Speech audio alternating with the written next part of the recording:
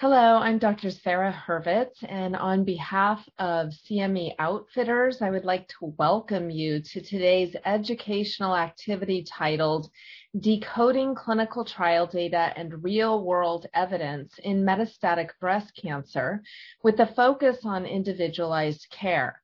Today's program is supported by an educational grant from Pfizer Incorporated. Again, I'm Dr. Sarah Hurvitz, Professor, Division of Hematology Oncology at the David Geffen School of Medicine at UCLA, co-director of the Santa Monica UCLA Outpatient Oncology Practice, and director of the Breast Oncology Program. Now let me introduce our wonderful faculty for today's activity. First, Dr. Sarah Tallaney, Chief Division of Breast Oncology, Susan F. Smith Center for Women's Cancers, Dana-Farber Cancer Institute, and Senior Physician, Dana-Farber, and Associate Professor of Medicine at Harvard Medical School in Boston. Welcome, Sarah. Thanks so much for having me. Thank you. Also joining us today is Jamil Rivers, metastatic breast cancer thriver, founder and CEO, the Chrysalis Initiative, at this website, thechrysalisinitiative.org, and board president, Metaviver Research and Support Incorporated in Annapolis, Maryland. Welcome, Jamil. Thank you so much for having me. Absolutely. So we have three learning objectives for today. The first is to utilize guideline treatment recommendations in the care of patients with hormone receptor positive, HER2 negative metastatic breast cancer. The second is to evaluate safety and efficacy data from randomized controlled trials and real-world evidence bearing on the treatment of patients with hormone receptor positive, HER2 negative metastatic breast cancer. And our last objective is to integrate efficacy and safety real-world evidence for CDK4/6 inhibitors in patient education and counseling for patients with hormone receptor positive, HER2 negative metastatic breast cancer. So let me start off the discussion by reminding everyone of our current National Comprehensive Cancer Network guidelines. As you can see here, in the very rare situation of a patient having a visceral crisis with hormone receptor positive, HER2 negative metastatic breast cancer, you can consider initial systemic therapy, which may be chemotherapy, although we have some data emerging recently at San Antonio from the Right Choice study, indicating the use of a CDK4/6 inhibitor in combination with endocrine therapy may be just as effective or more effective than chemotherapy, even in patients who are bordering on visceral crisis. In those patients who do not have visceral crisis, regardless of whether they are pre or postmenopausal, we initiate therapy with endocrine therapy and a CDK4/6 inhibitor in the majority of settings. And if you look at the preferred regimens in terms of first-line therapy, aromatase inhibitors with a CDK4/6 inhibitor is the first-line therapy of choice, shown on the left side there. We have three choices of CDK4/6 inhibitors we'll talk a little bit about later. Ribociclib, which is classified as Category 1 evidence, abemaciclib and palbociclib, and we also have the availability of fulvestrant with the CDK4/6 inhibitor, which is Category 1 evidence for some patients in combination with ribociclib or abemaciclib.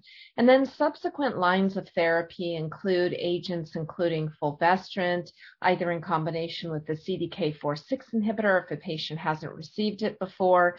For those who have a PIK3CH mutated tumor, we have drugs, for example, alpelisib.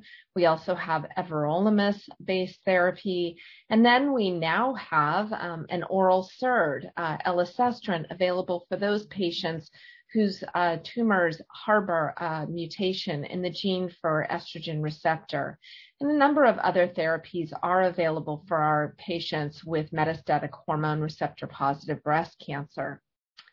Now, we know based on some data that biomarkers may change over the course of a patient's diagnosis and treatment with metastatic disease, such that a patient who begins with hormone receptor positive breast cancer may experience loss of hormone receptor expression, sometimes gain of hormone receptor expression. So it's important for us to reanalyze tumors at the time of a metastatic recurrence for hormone receptors. Also important to look at HER2 as well, in my opinion, with some patients having a gain or being found to have amplification in HER2 at the time of metastatic disease, and some patients having loss who did have amplification previously. Sometimes patients will go from being a primary hormone receptor positive HER2 negative breast cancer and will switch with gain in HER2 or loss of hormone receptor, and a number of other various iterations are also possible. All of this just underscoring the importance of us testing a tumor at the time of a metastatic recurrence, given that we do not have 100% concordance when we're comparing the primary tumor biomarkers with the metastatic tumor biomarkers. And so now what I would like to do is pass the discussion on to my colleague, Dr. Tolaney, to take us through data relating to the use of CDK4/6 inhibitors in this setting. Sarah, you want to take it from here? Thanks so much for that really nice overview. And so when we think about hormone receptor positive disease, I think it's important to realize that it's not uncommon to see that these cancers have overexpression of cyclin D. And we know that this can result in phosphorylation of RB, which can result in release of E2F, and then transcription of key genes that move the cell cycle from G1 to S. But we do have ways of trying to halt this cell cycle by using CDK4/6 inhibitors.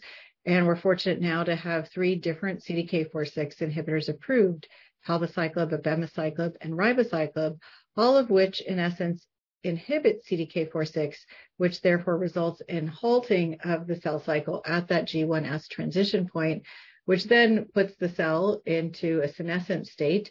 And it's thought that maybe prolonged senescence can even lead to apoptosis. And so a really clever way to work to kill some of these cancer cells that are so dependent on cyclin D. And given these data, it really did lead to multiple clinical trials that tested CDK4/6 inhibitors. And as you can see on this slide, there are multiple phase 3 studies that looked at adding a CDK4/6 inhibitor to an endocrine backbone, either in the first line setting or in the second line and beyond setting.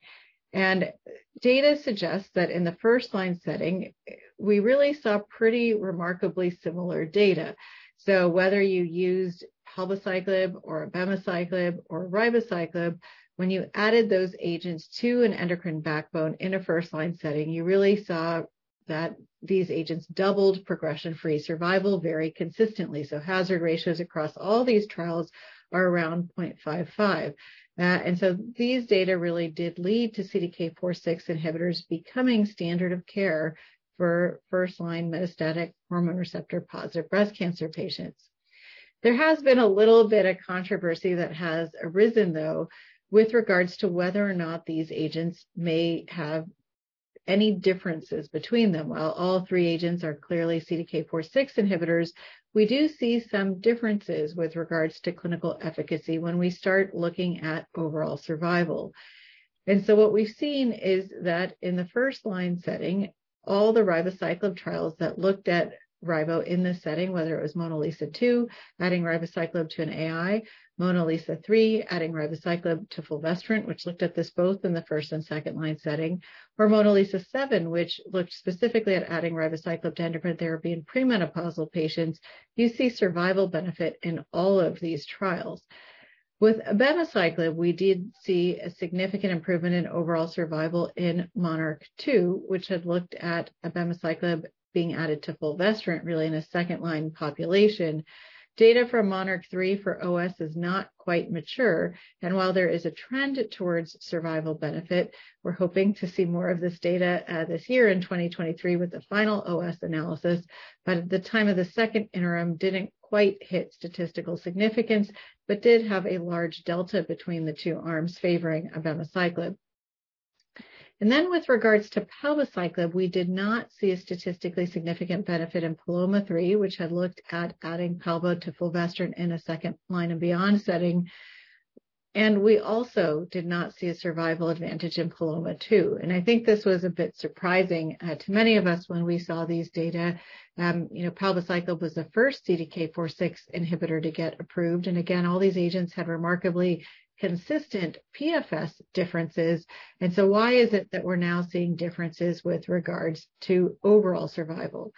So I think given these data, though, we have been using more uniformly, many of us, ribociclib, because it's the one agent in the first line setting that does have a statistically significant survival benefit. The data, again, from abema in the first line setting is still pending for final OS benefit.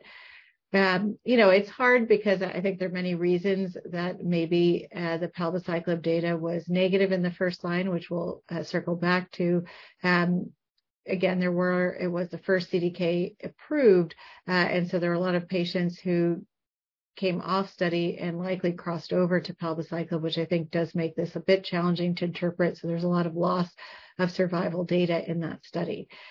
But nonetheless, this is the data we have. And so again, at this time, most of us are using ribociclib. I think the other question that arises is if we are using a CDK4/6 inhibitor, is there an optimal endocrine backbone to use with it? And we have some data from the Parsifal study, which had looked at either an aromatase inhibitor or fulvestrant in this upfront endocrine sensitive setting and saw really no difference, suggesting that you don't need to pick an AI instead of fulvestrant or vice versa. Usually we pick this simply based on prior endocrine therapies the patient would have received in the early disease setting and what that disease-free interval was from last exposure. And I think, again, we'll touch upon this a bit later, but there are differences in toxicity profiles that I think can also influence choice of CDK4/6 inhibitor treatment. And then I think the challenging we're now facing is what to do after a CDK4/6 inhibitor, where we do have a lot of different options to think about.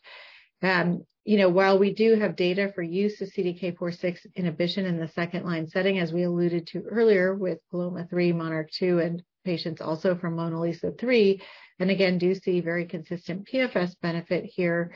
I think that the challenge is that knowing the survival benefit that can be gained, most of us like to use CDK4/6 inhibitors really in a first line setting and are not really using these second line anymore at this time. Again, even though there is benefit here. So with that, I will turn it back to Sarah to put this into perspective with how we're actually treating patients in this setting. Thank you so much for that wonderful overview. And, trials can demonstrate effects, but putting those data into action in the real world becomes much more complicated when you are sitting with the patient and discussing what therapy to begin. Jamil, you work with women living with breast cancer. Can you talk a little about some of the challenges these patients face in getting the care they need? Absolutely. So thank you again so much for having me. And what we're finding with our work is that it's a lot of information to just understand what type of cancer they have, what clinical trials are available to them. When you think about most patients, the majority of cancer patients are being treated at community hospitals. So maybe not a center with on-site clinical trials that they can access. So a lot of times what we're able to do is just let them know what clinical trials they're eligible for, which ones are available in their immediate area, and how there are potential partnerships with the current community hospitals that they're receiving care. Also just figuring out what is covered, what are the costs, and in regards to their insurance coverage, a lot of them are not aware of some of the protections available nationwide as part of their coverage when it comes to those out-of-pocket costs. And so connecting them to also those supportive resources to kind of navigate through all those concerns. And so it's finding what clinical trials are available to them, which ones they should consider also, because unfortunately what we see with some sites is that, they understand that diversity is important. They know that they want to reach those certain population numbers. And so a lot of times, some people are not being directed to the clinical trial that would be the most dynamic for them to have the most durable response. So we want to make sure that they understand what is their stage of breast cancer, what is the implications to the biomarkers and treatments, the treatment history, and understanding with all of that information how to make the best decision in regards to what clinical trial is available to them. And I think more and more clinical trial sites are understanding that there are people attached to these tumors in cancer. And so how do we make it so that it's accessible to just day-to-day concerns? Half the patients are still going to have to figure out work and running their households and taking care of their children and families. A lot of adult women with breast cancer are also caregivers to elderly parents. So factoring in all those concerns, and we're able to work with them to thought partner on piecing it all together, how to make the best choice and fit for them in order to navigate those challenges. And I think also there's just the immediate bias and racism within some of the sites too. I think a lot of times most sites, this is not on their radar. They're thinking that, they have their procedures in place and so nothing to see here. But they have to make sure that even if they have the best intentions and best practices and procedures and processes, that it's actually reaching the benefit of the patient. And sometimes they have to have that accountability in place to make sure that bias is not interfering with that process.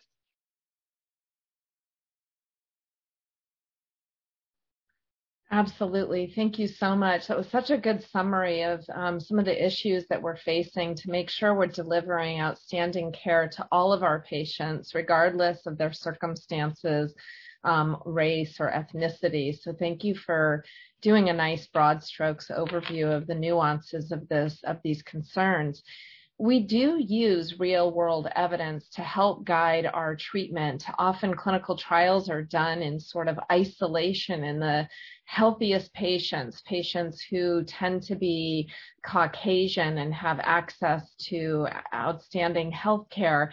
And so when new drugs are evaluated and approved, we then take them out and we apply them. We prescribe them to patients that may not have qualified for those very rigidly defined patient eligibility criteria that the trials had that led to the approval of these agents. So we need to make sure that these drugs have a similar safety profile as well as effectiveness. And so I'd like to introduce to a video that will go through some of this important information.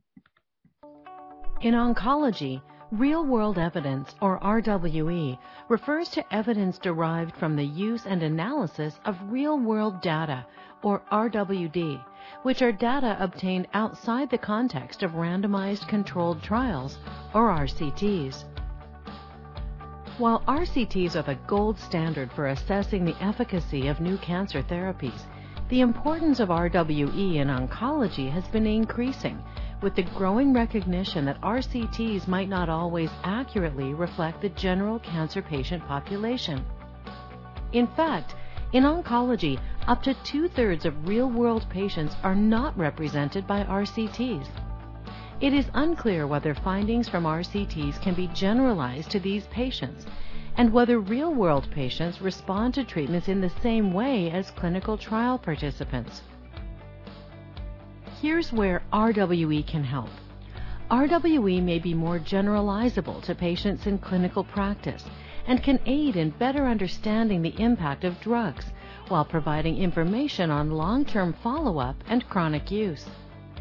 Appropriate use of RWE can supplement traditional clinical research to aid in clinical decision-making, offer insights into treatment selection, and improve access to therapy for underserved patient populations. Okay, Sarah Tolaney, Dr. Tolaney, would you be able to take us through some data on real-world evidence, please?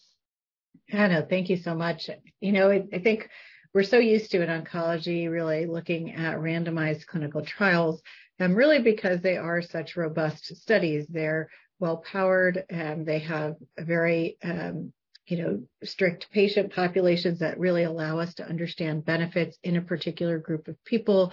They're usually randomized to have a control arm, so we have a true comparison to understand the added benefit of the treatment that we're studying, and they are prospective studies. So, really the gold standard for how we think about making drugs become new standard treatments for our patients. But I think, as the video did show us, there are some limitations to these randomized studies because we often are omitting lots of different types of patients. You can look at these randomized trials and note that they often are omitting older patients, patients with diverse backgrounds, patients who may not have access to coming to a clinical trial center to get treatment. And so we're not really picking up all patients.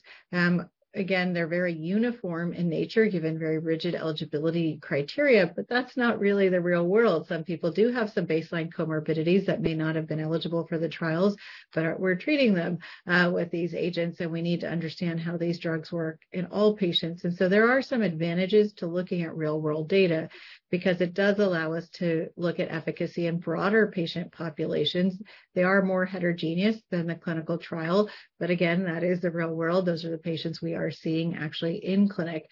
And so it does give us a better sense of how patients are doing, that are more like the patients that we see on a day-to-day basis. So there are lots of different types of real-world studies. There are prospective observational studies, which really allow us to follow patients prospectively and assess how they do, again, without those narrow eligibility requirements, but allow us, again, to get real-world data in a prospective fashion. But you can also look at retrospective observational data. So maybe, data that's been collected on patients that have been treated and look back at how they did to understand their benefits to treatment. Obviously, there are going to be biases in these types of analyses. There are reasons certain patients got certain treatments, and certainly that can influence outcomes. But there are ways we can try to control for that. There are also registries that we often create to be able to understand real-world evidence.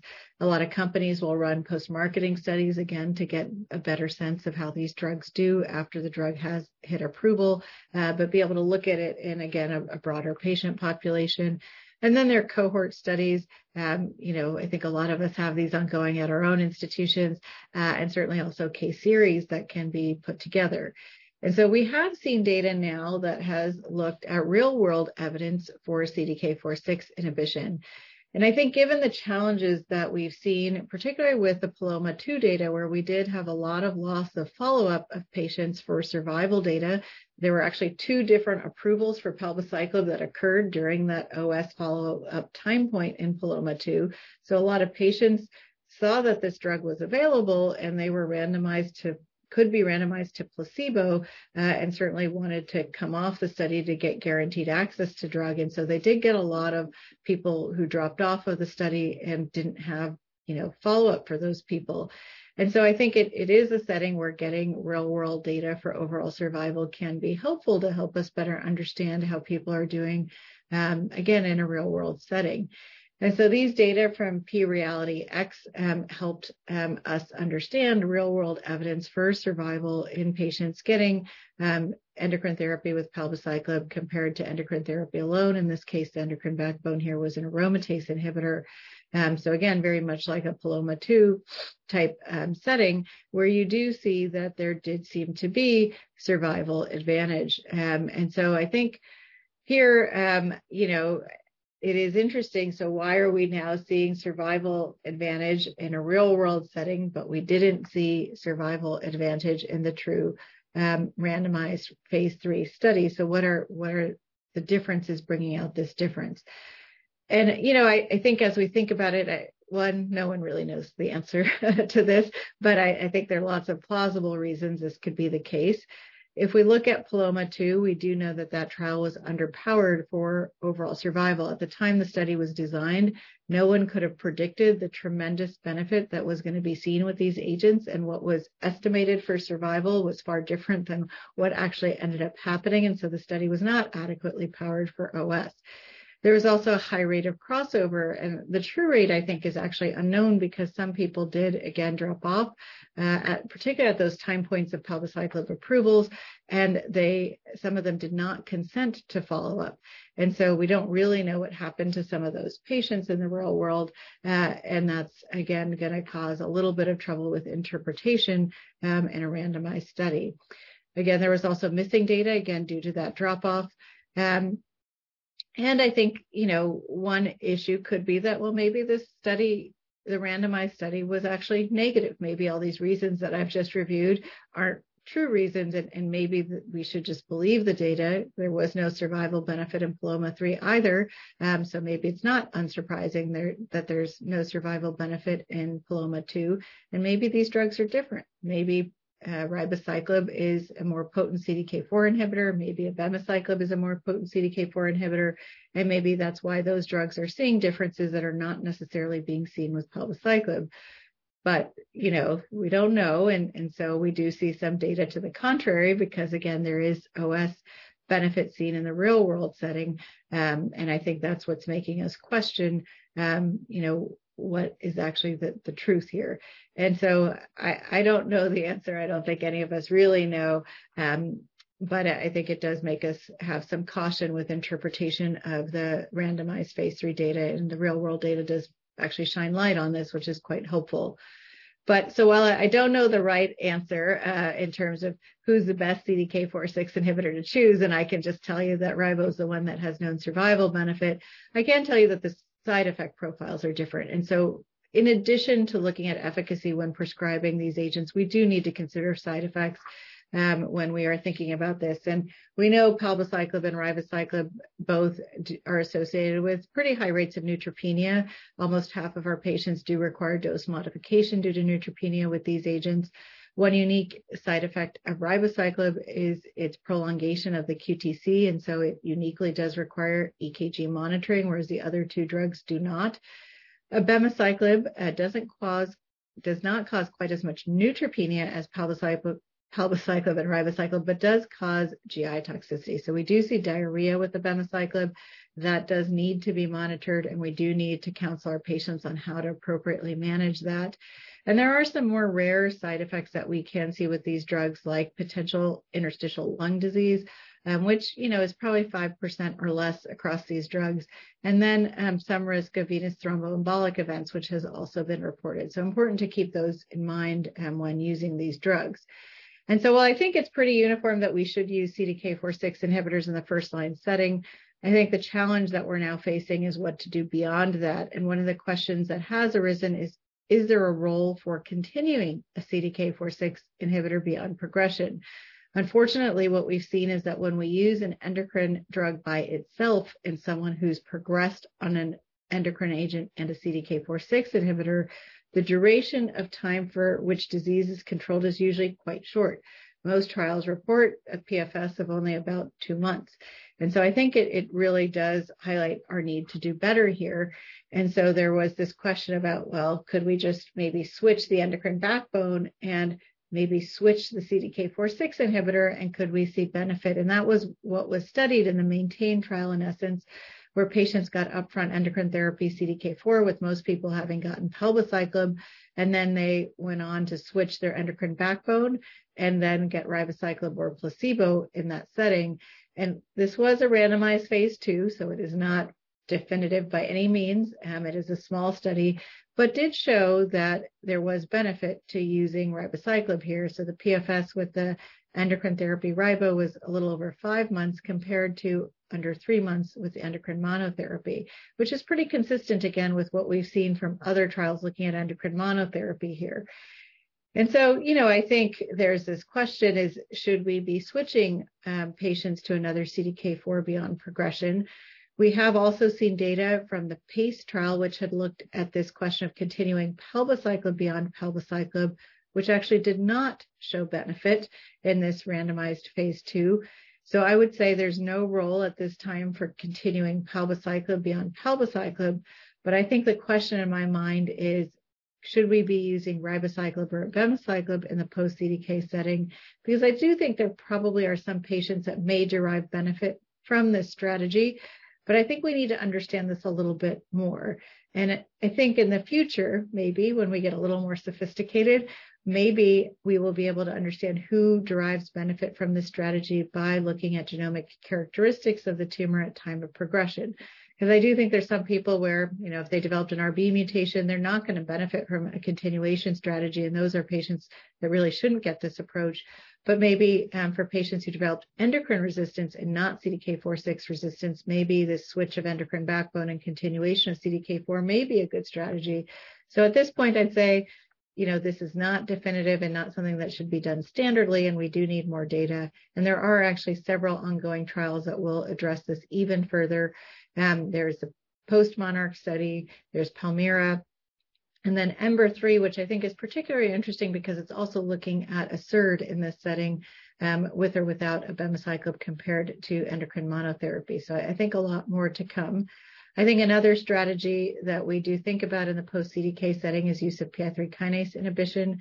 And we do know that this pathway is altered in about 40% of our ER-positive patients, and using a PI3 kinase inhibitor like alpelisib has been proven to improve progression-free survival in those patients with a PI3K mutation, and is a standard option that can be considered for those patients. And then very recently, we got approval for our very first oral SERD, so a selective estrogen receptor degrader. Our only SERD to date has really been fulvestrant, which is an intramuscular injection and does have pretty poor bioavailability, making many think that it may not be the best way to administer a SERD. And so there have been multiple new oral SERDs that have been developed, and you can see a list of them on this slide here.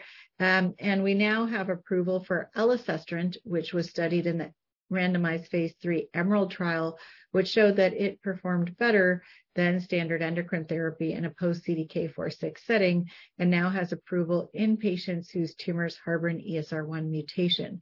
And so when we think about what to do after a CDK4/6 inhibitor, I think it's pretty complicated, that there is not a one-size-fits-all approach. What I do in someone who's progressed on a CDK4/6 is I do get genomic information. So I usually will send a circulating tumor DNA assay so that I can understand, have they developed an ESR1 mutation in this setting? Do they have a PI3 kinase mutation? What is going on with their tumor at that time, so I understand what the optimal therapy approach is. If they are PI3 kinase wild type and ESR1 mutant, I think elacestrant becomes a really nice approach for them. Whereas if they have a PI3 kinase mutation, I tend to favor use of alpelisib. Or if they have a lot of visceral involvement at time of progression and are PI3K wild type, I tend to want to add a targeted drug to my endocrine backbone. And so I'll often use everolimus in combination with fulvestrant in that setting. But there are multiple new agents coming down the pipe here, and actually the clinical trial space in this setting is quite crowded with lots of trials ongoing. And we're hoping to see an approval later this year for capivasertib, an oral AKT inhibitor, which was recently shown to have benefit in this particular space as well. So, I think lots of treatment options here, and I think and hope that we'll get a little more sophisticated in figuring out the optimal treatment approach for our patients upon progression. But I think a little more work needs to be done to get there. So I'll turn it back to Sarah to lead us through the next part of the program. Thank you so much, Sarah. That was a really good overview. These are not easy decisions to make when we're choosing among these agents. And also it's really difficult to also decide what therapy to use after CDK4/6 inhibitor. So thank you very much for that nuanced discussion. So now that we've covered clinical aspects of treatment personalization, let's talk more about personalizing treatment in the real world. Jamil, can you take it from here? Yeah, absolutely. I think Dr. Tellini really gave the complexities that are involved to just determining what the best treatment is with metastatic breast cancer. And so when we have a number of different activations when it comes to the Chrysalis Initiative, where we are meeting with patients. They are able to connect with our BC Navi app, which has the National Comprehensive Cancer Network guidelines within the app, in addition to connecting them with a breast cancer survivor or thriver who has a similar treatment history, similar other similarities in life as far as kids and age and location in the country. And so we're able to really help them piece everything together when we think about comprehensive personalized care. So making sure that when they are first getting diagnosed, are they getting that second opinion? Are they on to the latest and greatest when it comes to innovation of understanding what is the best treatment for their specific type of cancer? And so how does stage play into that, the subtype, where the tumors are located, what type of side effects are they experiencing, and then also thinking about clinical trials, the effectiveness of their insurance coverage and how to incorporate that in their day-to-day decisions. And so, and also just managing the side effects and symptoms of different treatments and what to anticipate. And we find that being able to preemptively provide that chrysalis or reinforcement, if you will, helps them adhere to these regimens longer and better, and able to really understand how to participate in that treatment regimen, what questions to ask, and how to advocate effectively for themselves, really helps to make sure that on that care continuum that they're able to adhere to it. And then on the other side, there is the cancer centers. So I think cancer centers, they want to provide the best care to folks, but really understanding how they could be falling short when it comes to women of color. And so a great thing about the work that we do is using the NCCN guidelines with their data and their standard operating procedures, revealing those blind spots. So how is it in that cancer care delivery? Where is it that it's falling short when it comes to their patients of color? And we find that it's in all different areas of the continuum. It could be initially as far as the delay when they first walk through those doors. Are they being turned away? Because, again, Black women typically are diagnosed younger with metastatic breast cancer. They might not have any particular history in their family. And are they getting that full diagnostic workup if it is a newly diagnosis or if it's a progression, if you will, or recurrence? And so making sure that that genomic testing that Dr. Talani was talking about really can hone in and identify what the best treatment is for that particular patient so that they're not constantly having that repeated progression over and over and over again. We find so many times where on paper, you know, it's easy to qualify for that clinical trial if you are a metastatic person with metastatic breast cancer and you might have had subsequent progressions, but what is the best treatment for that individual cancer? And so we find that with our patient navigation, connecting folks to resources and explaining to them the individual type of treatment for their personalized type of cancer, which one is the best for them, and then also revealing the blind spots to the cancer centers is really eliminating these disparities. And so we're really excited about the work that we're doing in order to really make sure that people are not just getting the best medical care, but able to adhere and stay on track with that care, and helping cancer centers understand that some of these challenges are not just only related to socioeconomics, but due to just how do we incorporate this in our day-to-day lives and the unique challenges of people who might not have that support system in place, or how do they just navigate cancer care with their day-to-day lives. Thank you so much. It's so great to have resources like this to help us deliver better care and to more of our patients. So I think now we're at the point where I'm going to wrap this up a little bit. Let's go through some of what we have actually just talked about. So we have guidelines published by many of our organizations and by the National Comprehensive Cancer Network that offer the best treatment options available for our patients currently with hormone receptor positive, HER2 negative metastatic breast cancer. These are evidence-based guidelines that we should be utilizing in our practice. We know based on phase 3 randomized clinical trials that abemaciclib and ribociclib have both been demonstrated when added to endocrine therapy to offer an overall survival benefit to our patients with hormone receptor positive HER2 negative metastatic breast cancer. We still don't have evidence yet from a phase 3 clinical trial that palbociclib offers that sort of overall survival benefit, but for all the reasons that Dr. Tolaney described, these studies may not have been designed or able to determine that type of benefit. We know that changes in hormone receptor status and HER2 status may occur at metastatic progression across all types of breast cancer, so it's important for us to recheck at the time of diagnosis of metastatic disease. There are studies investigating switching endocrine therapy and or CDK4/6 inhibitors at the time of progression for select patients who are on one CDK4/6 inhibitor and their disease progresses.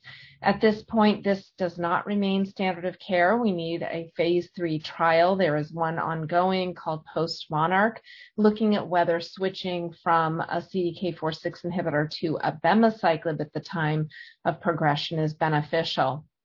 Real-world evidence suggests that PFS is similar to that reported in clinical trials in hormone receptor positive HER2 negative metastatic breast cancer. That's very reassuring. And real-world evidence also agrees with randomized controlled trials that these therapies improve health-related quality of life. There are patient navigation services available to our patients to improve quality of care, treatment adherence, and reducing the number of patients experiencing perceived racism. So let's review our SMART goals: be specific, measurable, attainable, relevant, and timely. Advocate for guideline concordant treatments. Review hormone receptor status and HER2 status at the time of progression of disease, at least from the time of primary to metastatic site. Consider switching endocrine therapy and or CDK4/6 inhibitors upon progression, although in my opinion, this should be done in the context of a clinical trial, not outside of one. And review the significance and value of real-world efficacy and safety data with your patients. We want to make decisions with our patients rather than for them. And offer patient navigation services that include peer navigators whenever possible for your patients. So I want to thank, first of all, Sarah and Jamil for that very interesting discussion. And I would like to point out to our viewers that if you'd like to receive CME and CE credit for today's program, complete the post-test and evaluation. You'll be able to download and print your certificate immediately upon completion. Lastly, please visit the CME Outfitters Oncology Hub to access additional activities on relevant oncology topics, and the Diversity and Inclusion Hub for discussions on disparities in healthcare, as well as resources and patient education material. Again, thank you so much, Dr. Tolaney and Ms. Rivers, for our discussion today. Very informative and important. And thank you to our audience for joining us today.